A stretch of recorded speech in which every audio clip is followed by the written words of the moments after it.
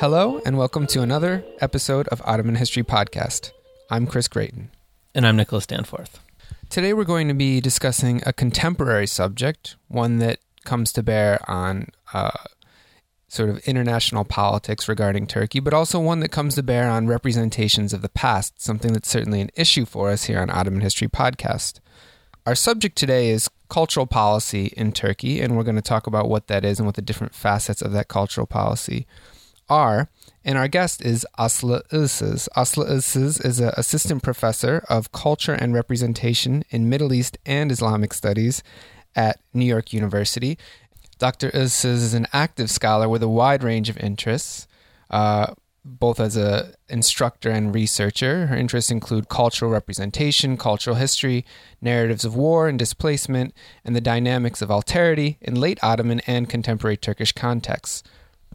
Her current book project, which is provisionally entitled Humanism in Ruins, Liberal Multiculturalism, Memory, and the 1923 Greek-Turkish Population Exchange, examines the implications of liberal multiculturalism, quote-unquote, and cultural memory as a mode of humanism in the post-Cold War and post-1980 military coup era. Dr. Iğsız, welcome to the podcast. Thanks for joining us today. Thank you for inviting me. So one of the topics that's come up in some of your recent publications, and the topic we're going to kind of start the conversation off with today, is this issue of branding. Branding is normally something we think about in terms of corporations trying to market a product, or even perhaps as academics trying to sell ourselves as specialists in a particular field when we're on the job market. But branding is also something that is an aspect of modern global politics. So why don't you tell us a little bit about what you mean by branding in the case of Turkey, what this branding process is, and more structurally what you feel that it represents. Basically, I think that the branding of Turkey is not divorced from branding policies that accompanied other nation states. And when this became like an important policy, let's say, was in 2006 when World Economic Forum has hosted a series of rebranding the Middle East sessions in its meeting in Sharm el-Sheikh. And later, like 6 months later, there was another meeting that took place in Istanbul, and they held a session on branding Turkey. So what this meant is that the World Economic Forum has invited in branding consultants from branding consultation agencies based mostly in London, and who came in and then who actually brainstormed together with certain politicians, policymakers, and business people, and thought together how to reconsider and rethink the image of the nation state in question, that is in this case Middle Eastern countries, and how to improve this image in order to give an image of stability abroad to attract foreign investors and improve economy. So this is the context in which I'm also using the word branding. Right. So it's essentially reshaping the image of Turkey in order to market it to investors and companies and institutions in Europe and in the United States. So what, No, maybe also in the Gulf region. And sure, that's a separate topic we're definitely going to talk about today. Maybe if you could summarize, like in a nutshell, what is this new brand? What is the brand we're talking about? Of course, it's probably evolving, but... Yeah, it's in the making, I think. One of the things that I think it has been cross-fertilized in the context of Turkey was the Alliance of Civilizations initiative that was co-sponsored by the Turkish and Spanish prime ministers in 2005. And then it was institutionalized at the United Nations, and it's actually hosted here at Chrysler Building. right now. So United Nations Alliance of Civilizations. And one of the things that they also had in mind was to, just like the World Economic Forum branding the Middle East initiative, the idea was to repair the image of Islamic countries and or even Islam itself, whatever that meant, and to show that rather than the clash of civilizations, an alliance of civilizations was possible. And one of their meetings actually took place just 10 days prior to the World Economic Forum that was held in Istanbul. And 10 days later, actually, this language of bridging civilizations, Turkey as a bridge of civilizations, has also crawled into the language of branding Turkey meetings in the World Economic Forum, where actually Turkey was proposed as a bridge of civilizations. So this did have a number of impacts on Turkey's cultural policy, and also how it represented itself through cultural and entrepreneurship, let's put it this way. But I would say that, of course, there have been some changes over time on this subject. Right now, it is not very clear where this project is standing, but there are also university initiatives that have been established as part of this, and so on and so forth, like with civilizational research centers, institutes, and so on and so forth. And I think all this feeds into the branding process as well. So the Turkey as a bridge for civilization is obviously one of the main aspects of this brand, but you mentioned repairing the image. Maybe could you flesh out a little more what you mean by repairing the image, what needed to be repaired, and how these organizations and advisors that are branding Turkey sought to do so? Well, actually, Turkey, of course, obviously was not the only one. Middle East was not the only region. Simon Anholt is the person who initiated, he's the founding kind of father, so to speak, of the idea of branding a place and branding a nation. I mean, of course, now cities are branded, etc., right? That's also in place. Yeah. But one of the things that they sought to do is to say that, like, there is like a discrepancy in terms of economy, how the image of, for example, let's say a Scandinavian country is, or how, let's say, the image of, in this case, Turkey is, for example, right? One of the things that Simon Anholt said was that repairing this image can actually bring justice to the country. And so certainly Turkey had a bad rep with bad, like, negative prisons and things like that, right? When I first came here, certainly that was like one of the first things that came to mind. So basically that kind of work was very much embedded in the idea that you could change the image of a country by a series of promotions, right? So the same thing was done, for example, for Libya before Gaddafi was taken down. And so in Turkey, for example, they say New Turkey 2023. I suspect that that comes from brand consultants agencies too, because the same rhetoric resurfaces after Gaddafi's Libya was also advised by brand consultants, and we see like Libya and the new Libya, like the same language. Which basically, so repairing the image, it is not confined to the Middle East. They had also brand Africa projects and so on and so forth. But at the same time, I think in the context of the Middle East, it meant also the post 9/11 era, right? So it had an additional layer attached to it, so to speak. Could you maybe just give us some particularly poignant examples of this branding, what it entailed, both in terms of image, but also in terms of practice, sort of concrete policies put into effect? So basically, I can say that, like, for that's of course, this is of course my future research project. I have collected a lot of data about this already, but I still didn't complete it. I'll just limit what I can say to, for example, for the time being, to one of the things that was discussed in Sharm el-Sheikh. So there were like different groups that came to brainstorm how to promote the image of the Middle East.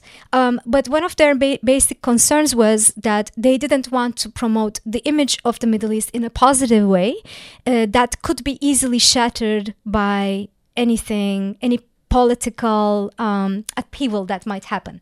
Of course, this is 2006, right? So this is prior to all the revolts that happened across the board in the region.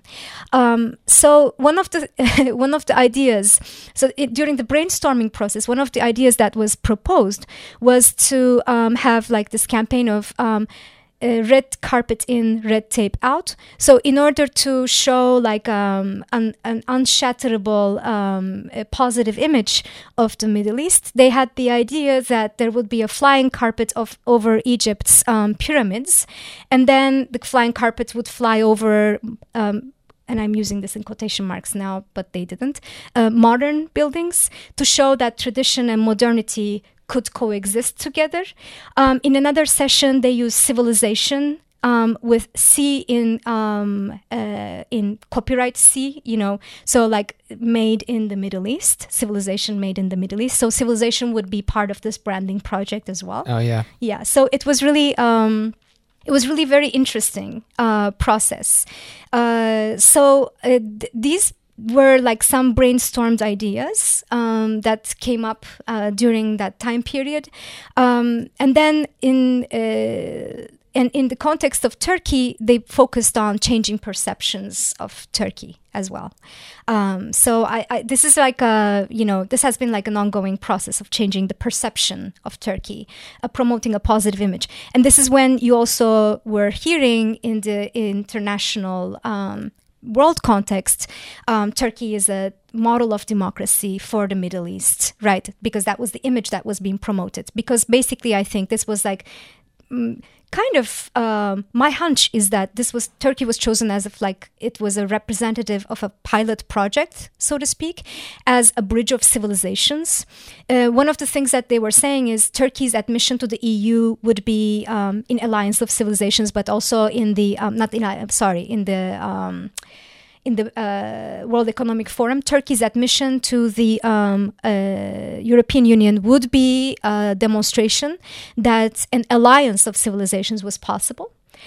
So Turkey was sort of taken as this pet project to promote all these ideas. But of course, in beginning like 2007, 2008, with the KCK trials, with all of these different policies at play. Yes, of course, now Kurds can say, I am Kurdish, your language is like, or their language's rights are to a certain extent mentioned as a right.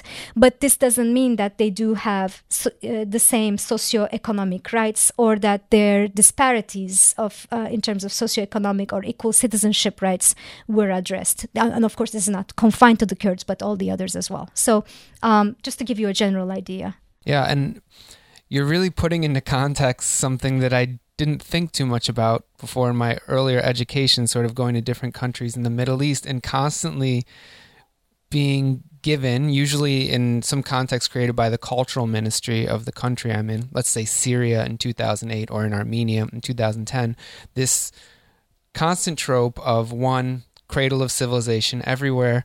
Every country in the Middle East was simultaneously claiming to be a cradle of civilization, but also this place where multiple peoples lived together for thousands of years. We can kind of see how this branding process is being multiplied and applied to all these different contexts separately. Yeah. With this flying carpets thing, if there is actually one thing with that project that they showed in their minds, is that if there is one thing unshatterable about the region itself, it is Orientalism. And I think it's very important to underline this, because this idea to repair the image of the Middle East, the one thing that they could think of as stable was a flying carpet over the pyramids of Egypt, is really disingenuous, to say the least.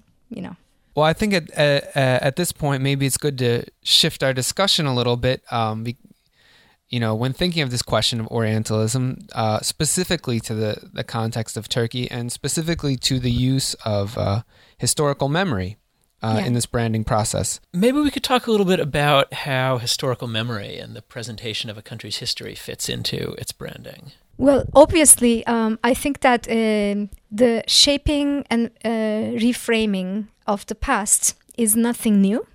I think sometimes we think that memory is something of the present, but we sometimes tend to forget that the past is made of such moments of the present, understanding of the present, right? So in different time periods had their own cultural memory repertoires that was also in a turn were shaped and molded by their concerns and issues at stake or political dynamics or socioeconomic dynamics of the time, right? So in respect of branding, I think one thing that I can say is the promotion of the idea of liberal multiculturalism is what comes across.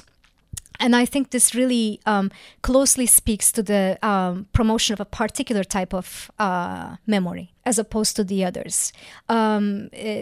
So basically what we do see is going back to maybe in the context of Turkey to Ottoman history, anachronistically celebrating Ottoman demographic fabric as a multicultural context, which is very anachronistic, obviously, for all sorts of reasons. And then to take the idea of the millet system, which is a 19th century issue, to talk about as if it was something that happened all throughout the Ottoman era in the same way. And to talk about, and then to plug that into the understanding of a minority in the context of Turkey. So this usually is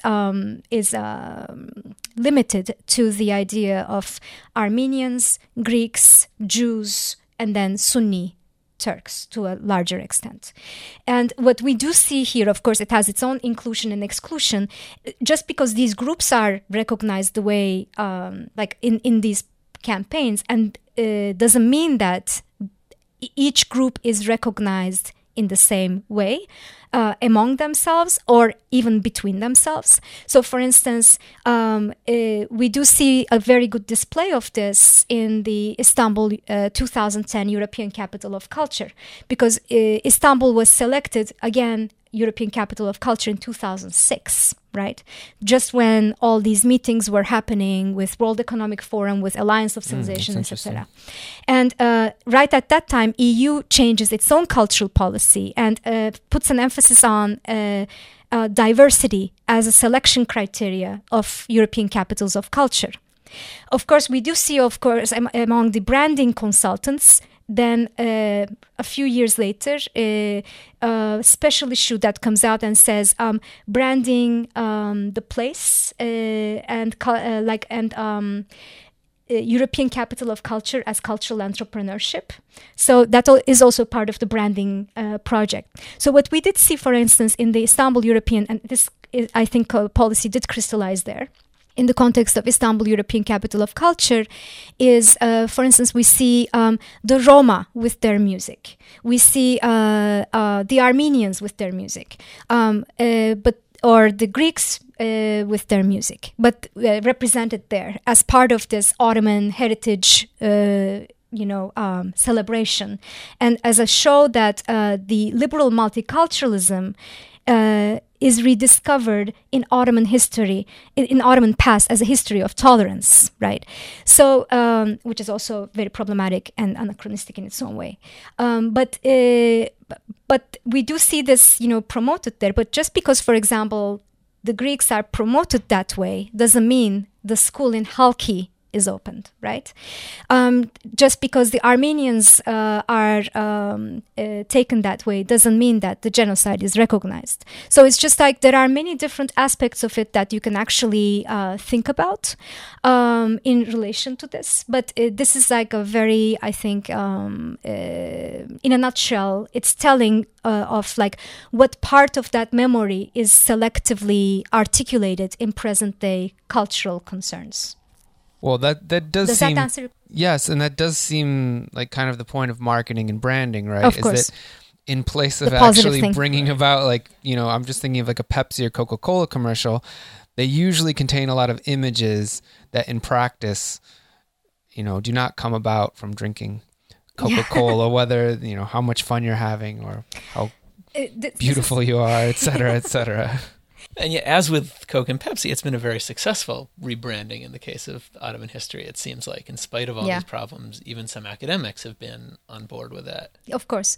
But they have always been. Like, there have always been academics who have been on board for different policies and projects all throughout, nation-state histories, not just in Turkey, but elsewhere too, right?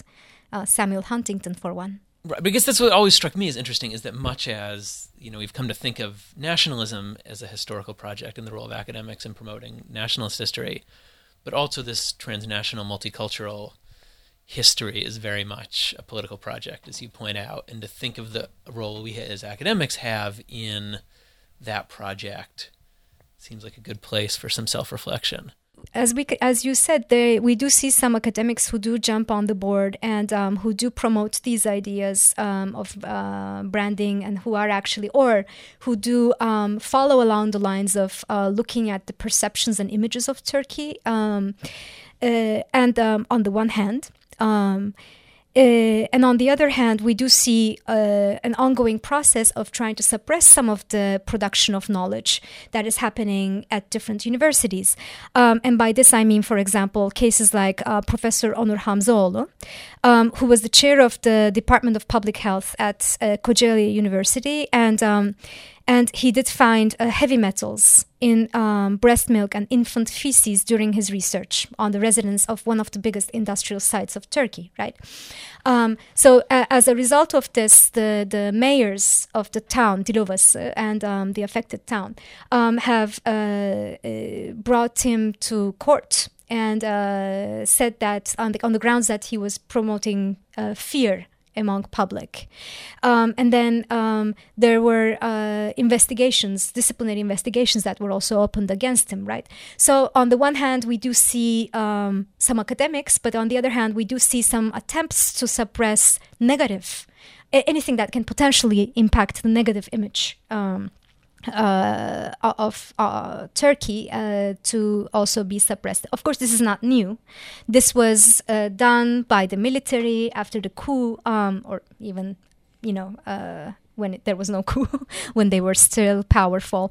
But at the same time, I think here we do see more economic concerns also informing such policies as well in branding. As far as the role of academics in all this, it also struck me, I think there are a lot of people in the academic and political communities in Turkey who maybe sincerely believe that history in the past has been a weapon that was used against Turkey by foreigners, and that, you talked about in your discussion of branding, a lot of times you can really pitch this as an issue of justice. I think there are a lot of people who really feel like this rebranding of Turkish history, or this reinvention of Turkish history, is really righting a wrong that was done by colonialism, by biased Western historians, and that in some sense seems to me the backdrop against which many historians are willing to participate.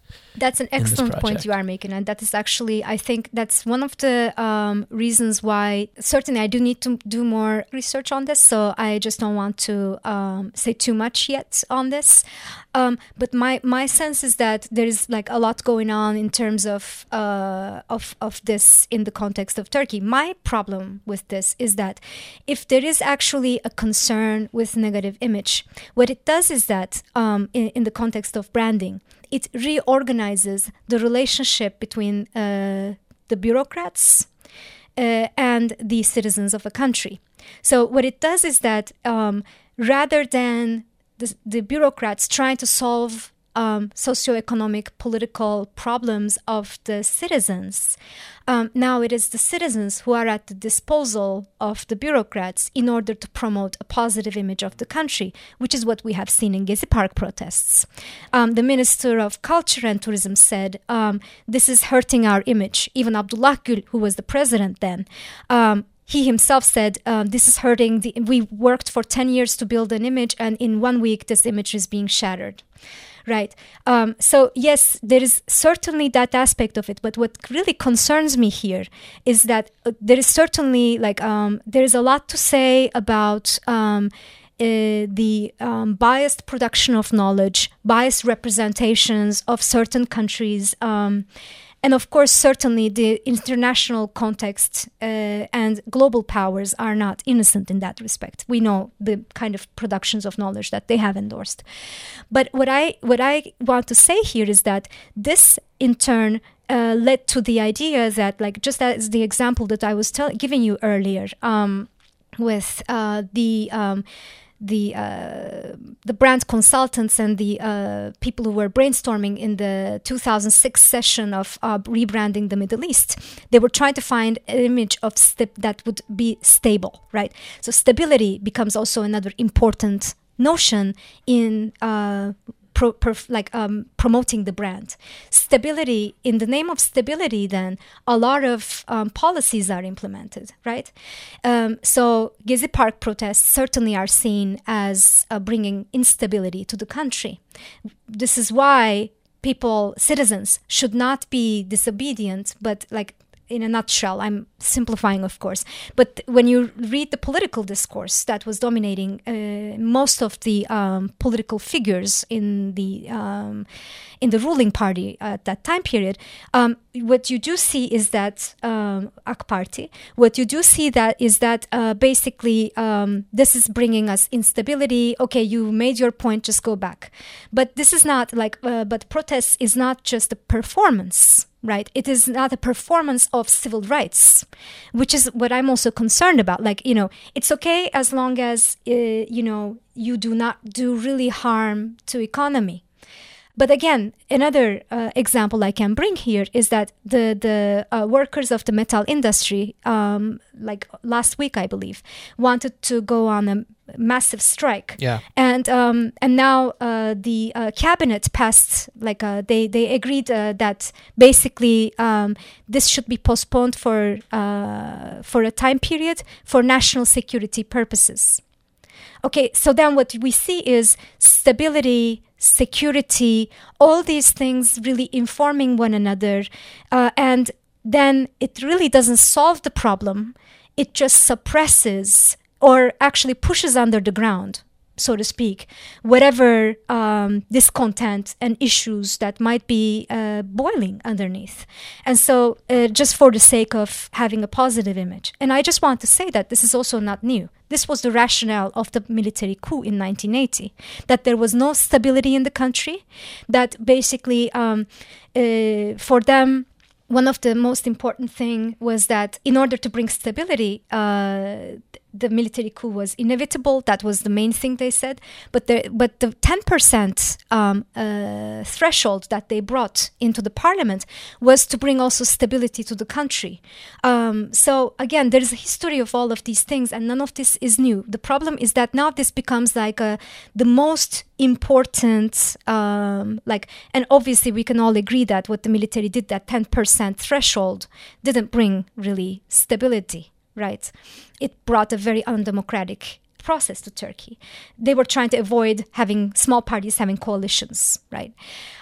So again, it's like how they are framed, how they are shaped in the name of branding in Turkey, abroad, democratization. I think it empties the terms from their actual meaning. And I think maybe today what we really need to discuss is what we understand from democracy, and maybe try to, rather than talking about representative, talk about more plurality and put an emphasis there, and citizenship rights. It almost seems there's an irony in the fact that Turkey's positive image is in some way dependent on the negative image of many of its neighbors, in that both in the Cold War, as you were talking about, and then after the Arab Spring, this image of Turkey as an island of stability in an unstable region, which helped in its relations with the United States. It helped in promoting its image among foreign investors, was such a huge part of the brand, and was such an important part of that. And that feeds into then the need to maintain that stability. Yeah. At all costs. Yes, and then Gezi happened.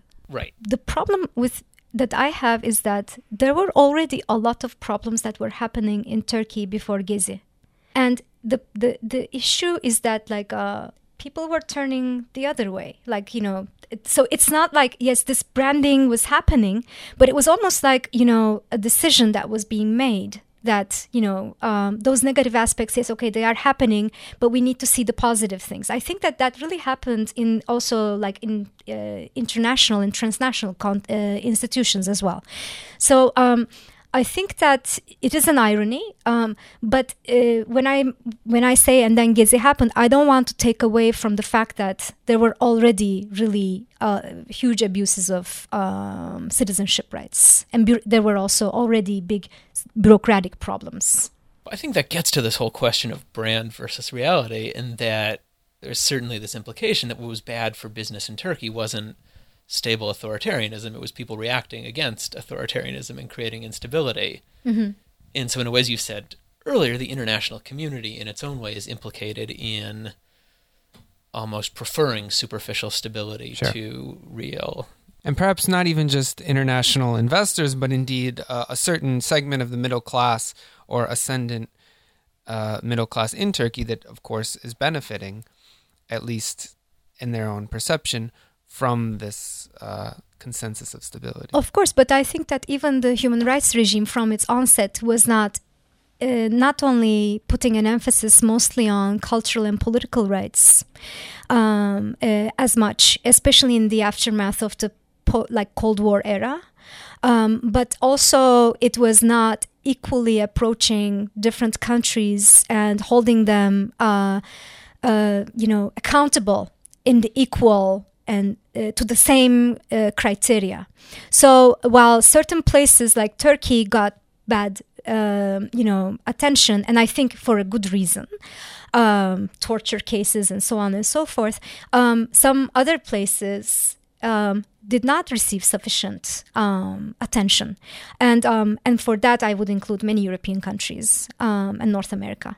So I find it sometimes very tricky to be able to find a place, a niche, or a position where you can be critical of a local context without necessarily buying into these orientalizing or culturalizing violence, culturalizing negative human rights issues contexts either, because I also find that equally problematic and condescending. So to criticize the local context, but without forgetting that, that there is actually no such idealized context elsewhere either. You're listening to the Ottoman History Podcast.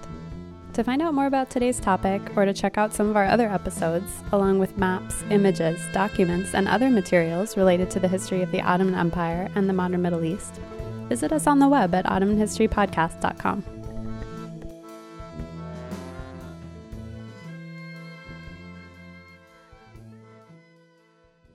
Welcome back to Ottoman History Podcast. Chris Grayton and Nick Danforth talking with Aslı Iğsız about her research on branding and cultural policy in Turkey. So we've been talking about the creation of a new brand for a country and all the things that have come with it, and sort of also the economic policies that it's supposed to prop up. And Aslı, one of the things you've been centering on is how this process of branding and creating a positive image of Turkey is so tied to creating an image of stability within which commerce can function as it's supposed to, I guess, in the minds of the people who are doing this branding. And we talked about some of the tensions there, particularly with regard to Gezi Park protests and all of the discontent that we've seen in the past year. I want to ask you your thoughts on another very prominent instance of protest and controversy and outrage in Turkey that occurred, I guess it's coming on almost a year ago, the Soma mining accident. Of course, something that's less in the public eye today, but this very which is telling. Yes, it's telling, and it was in many ways a much more serious event than Gezi, in the sense that a huge number of workers who are already in bad conditions, maybe we can talk about that, dying in this horrible mining accident that appears to be the consequence of poorly regulated mining practices. So, I know you haven't written on it the way you've written on Gezi and other things, but I wanted to ask you your thoughts on Soma and how it ties into this question of branding and what branding masks, what it covers up. Thank you. I think this is a very important question. I think that what happens with Gezi or Soma is that they actually crystallize the dynamics of rights of citizens, of workers, and when an incident happens, what are the limits of citizenship rights? What are the limits of even right to life? And workers' rights are, and whether you can lament, whether you can mourn for it, because there were also huge backlash against that as well, as you well know, against the mourning citizens, and there were who were met with police violence as well, and I also tend to see the police as workers who do not have the right to unionize officially. So there are many layers to this, right, that we can talk about. But what I think has happened with also, of course, Soma, that has, that really crystallized what the working conditions of miners are, and for the public, and the suppression of it almost immediately from, even though there were some people who kept talking about it, there was an attempt to say, to cool the waters, let's put it that way. Yeah.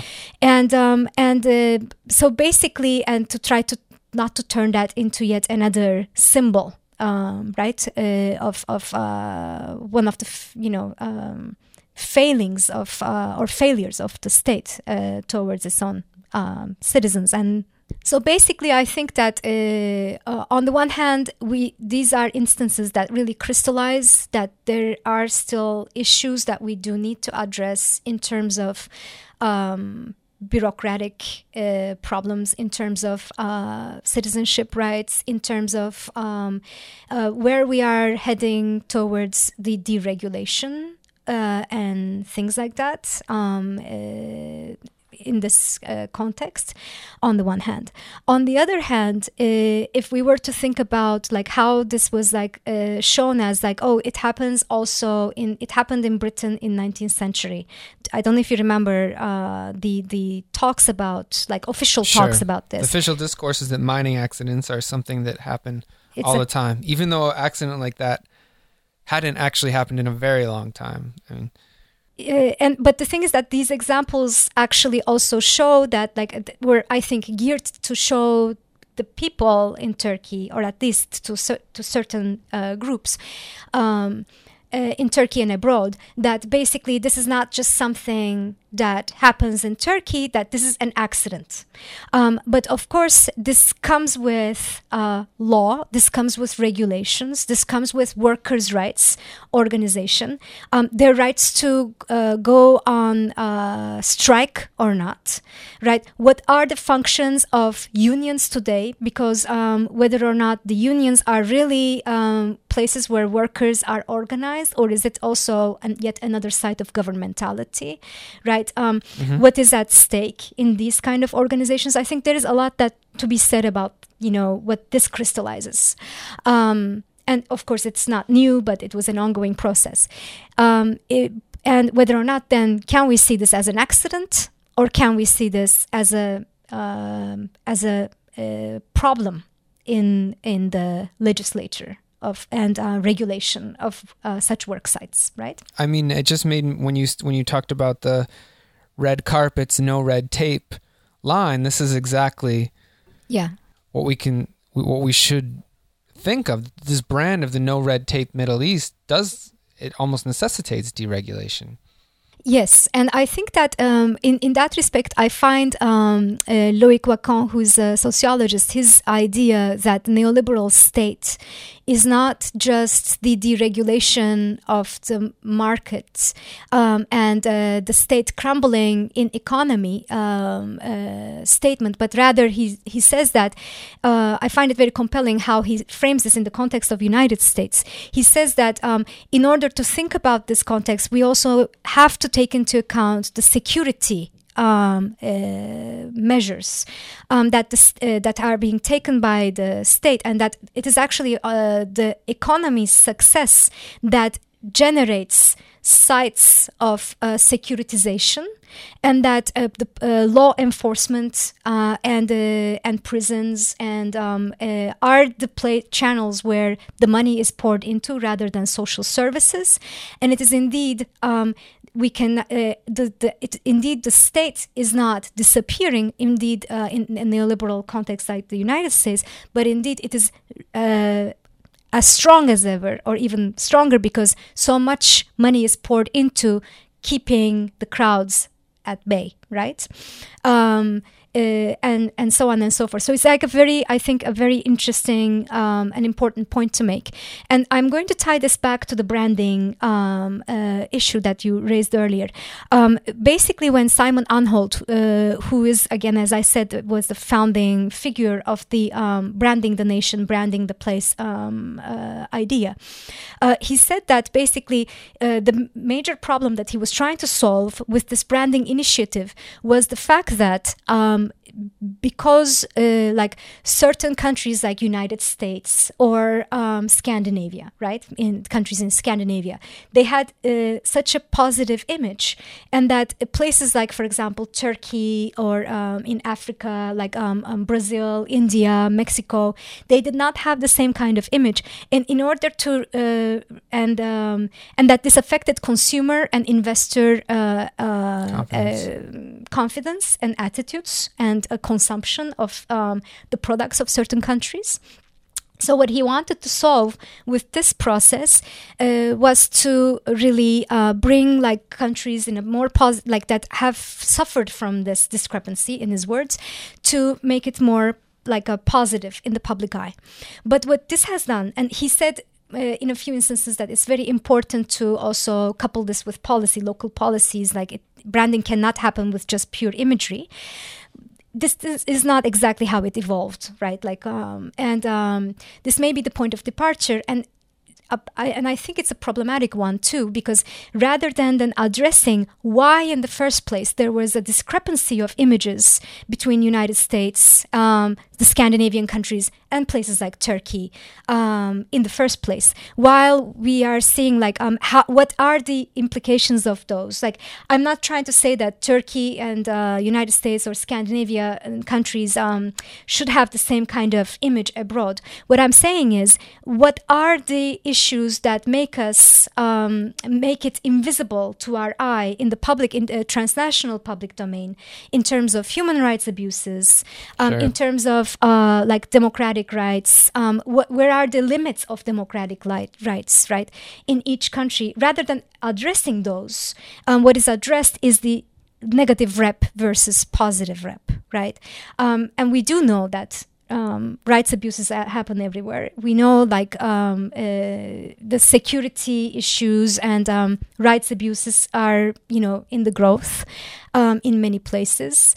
The more riots there will be, the more I think this is going to become authoritarian. So even authoritarianism is something that we need to think about. And maybe in today's context, we need to think about illiberal or maybe even authoritarian democracies, where you do go and vote in democratic means, but actually citizen rights are crippled, and where the bureaucracy is heavily pouring into security matters. And for this, I want to give as an example the Minerva project that is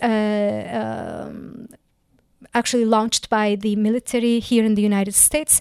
And last year, they have funded a project that was going to look into different riot sites through what they called, and I'm more or less paraphrasing what they are saying there, social contagion sites in places like the Gezi Park protests, and who gets active and who doesn't through following the digital traces.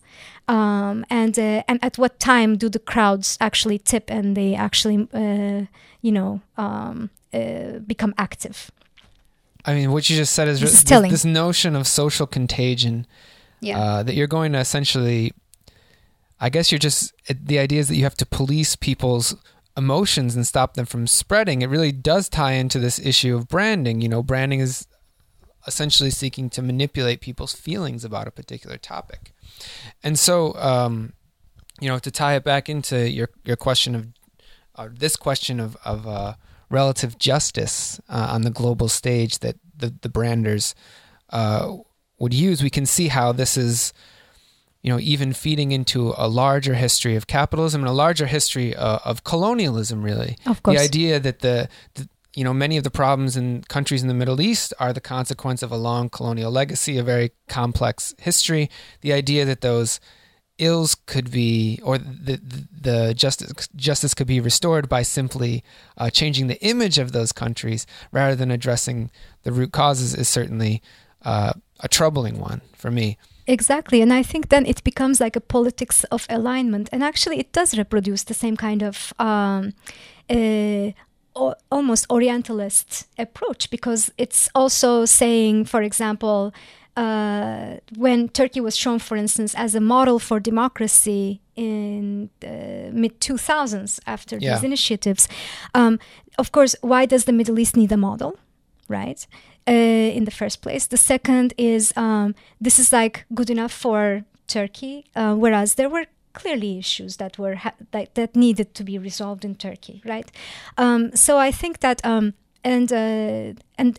and of course the fact that this also masks why it is that maybe the world's big economic powers are always like invisible to such grading is also a main issue here. I think it's really sad. Sure, absolutely.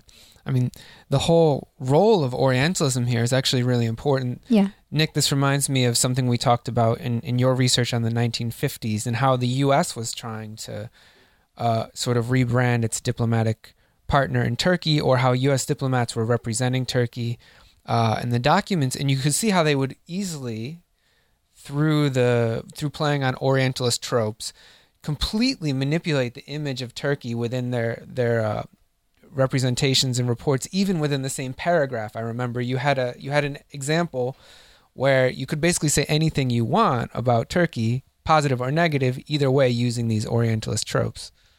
Well, and this was something I was actually going to ask about earlier, but there is this fascinating thing with branding, in that you sometimes have to brand to different audiences. And what I think created a lot of the ridiculousness you're talking about in a lot of the American analyses of Turkish democracy in the 50s is that at once American diplomats were trying to promote Turkey to the American public as a model democracy that could be a good, a feel-good partner in the war against, Soviet dictatorship, which required Turkey being a liberal democratic state, but then also at the same time trying to justify the continued need for American involvement in Turkey, the continued need for American developmental aid to Turkey. So there was also this need for Turkey to be presented as, not yet a perfect democracy, not yet a perfectly developed state, in order to justify continued U.S. aid. Well, we've raised a lot of interesting issues that have tied into, of course, the history of Orientalism, the history of global capitalism, even kind of hit close to home for a program like Ottoman History Podcast, thinking about how it's implicated in these branding processes, although I will note we have no sponsor or backer, so that might be one difference from some of the other projects we've talked about.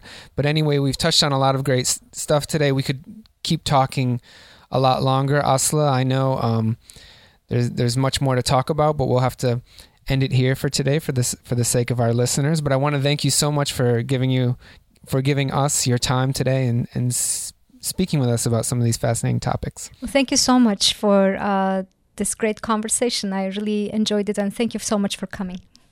We also want to thank our listeners for tuning in and staying with us to the end. And for those who are interested in finding out more about our subject today, we have a bibliography on our website where you'll find a few publications by Dr. Aslı Iğsız, as well as some other readings of relevance for this discussion. That's also a place where you can leave your comments and questions and get in touch with our Facebook community for Ottoman History Podcast, now more than 20,000 strong. Thanks again for listening. Join us next time. And until then, take care.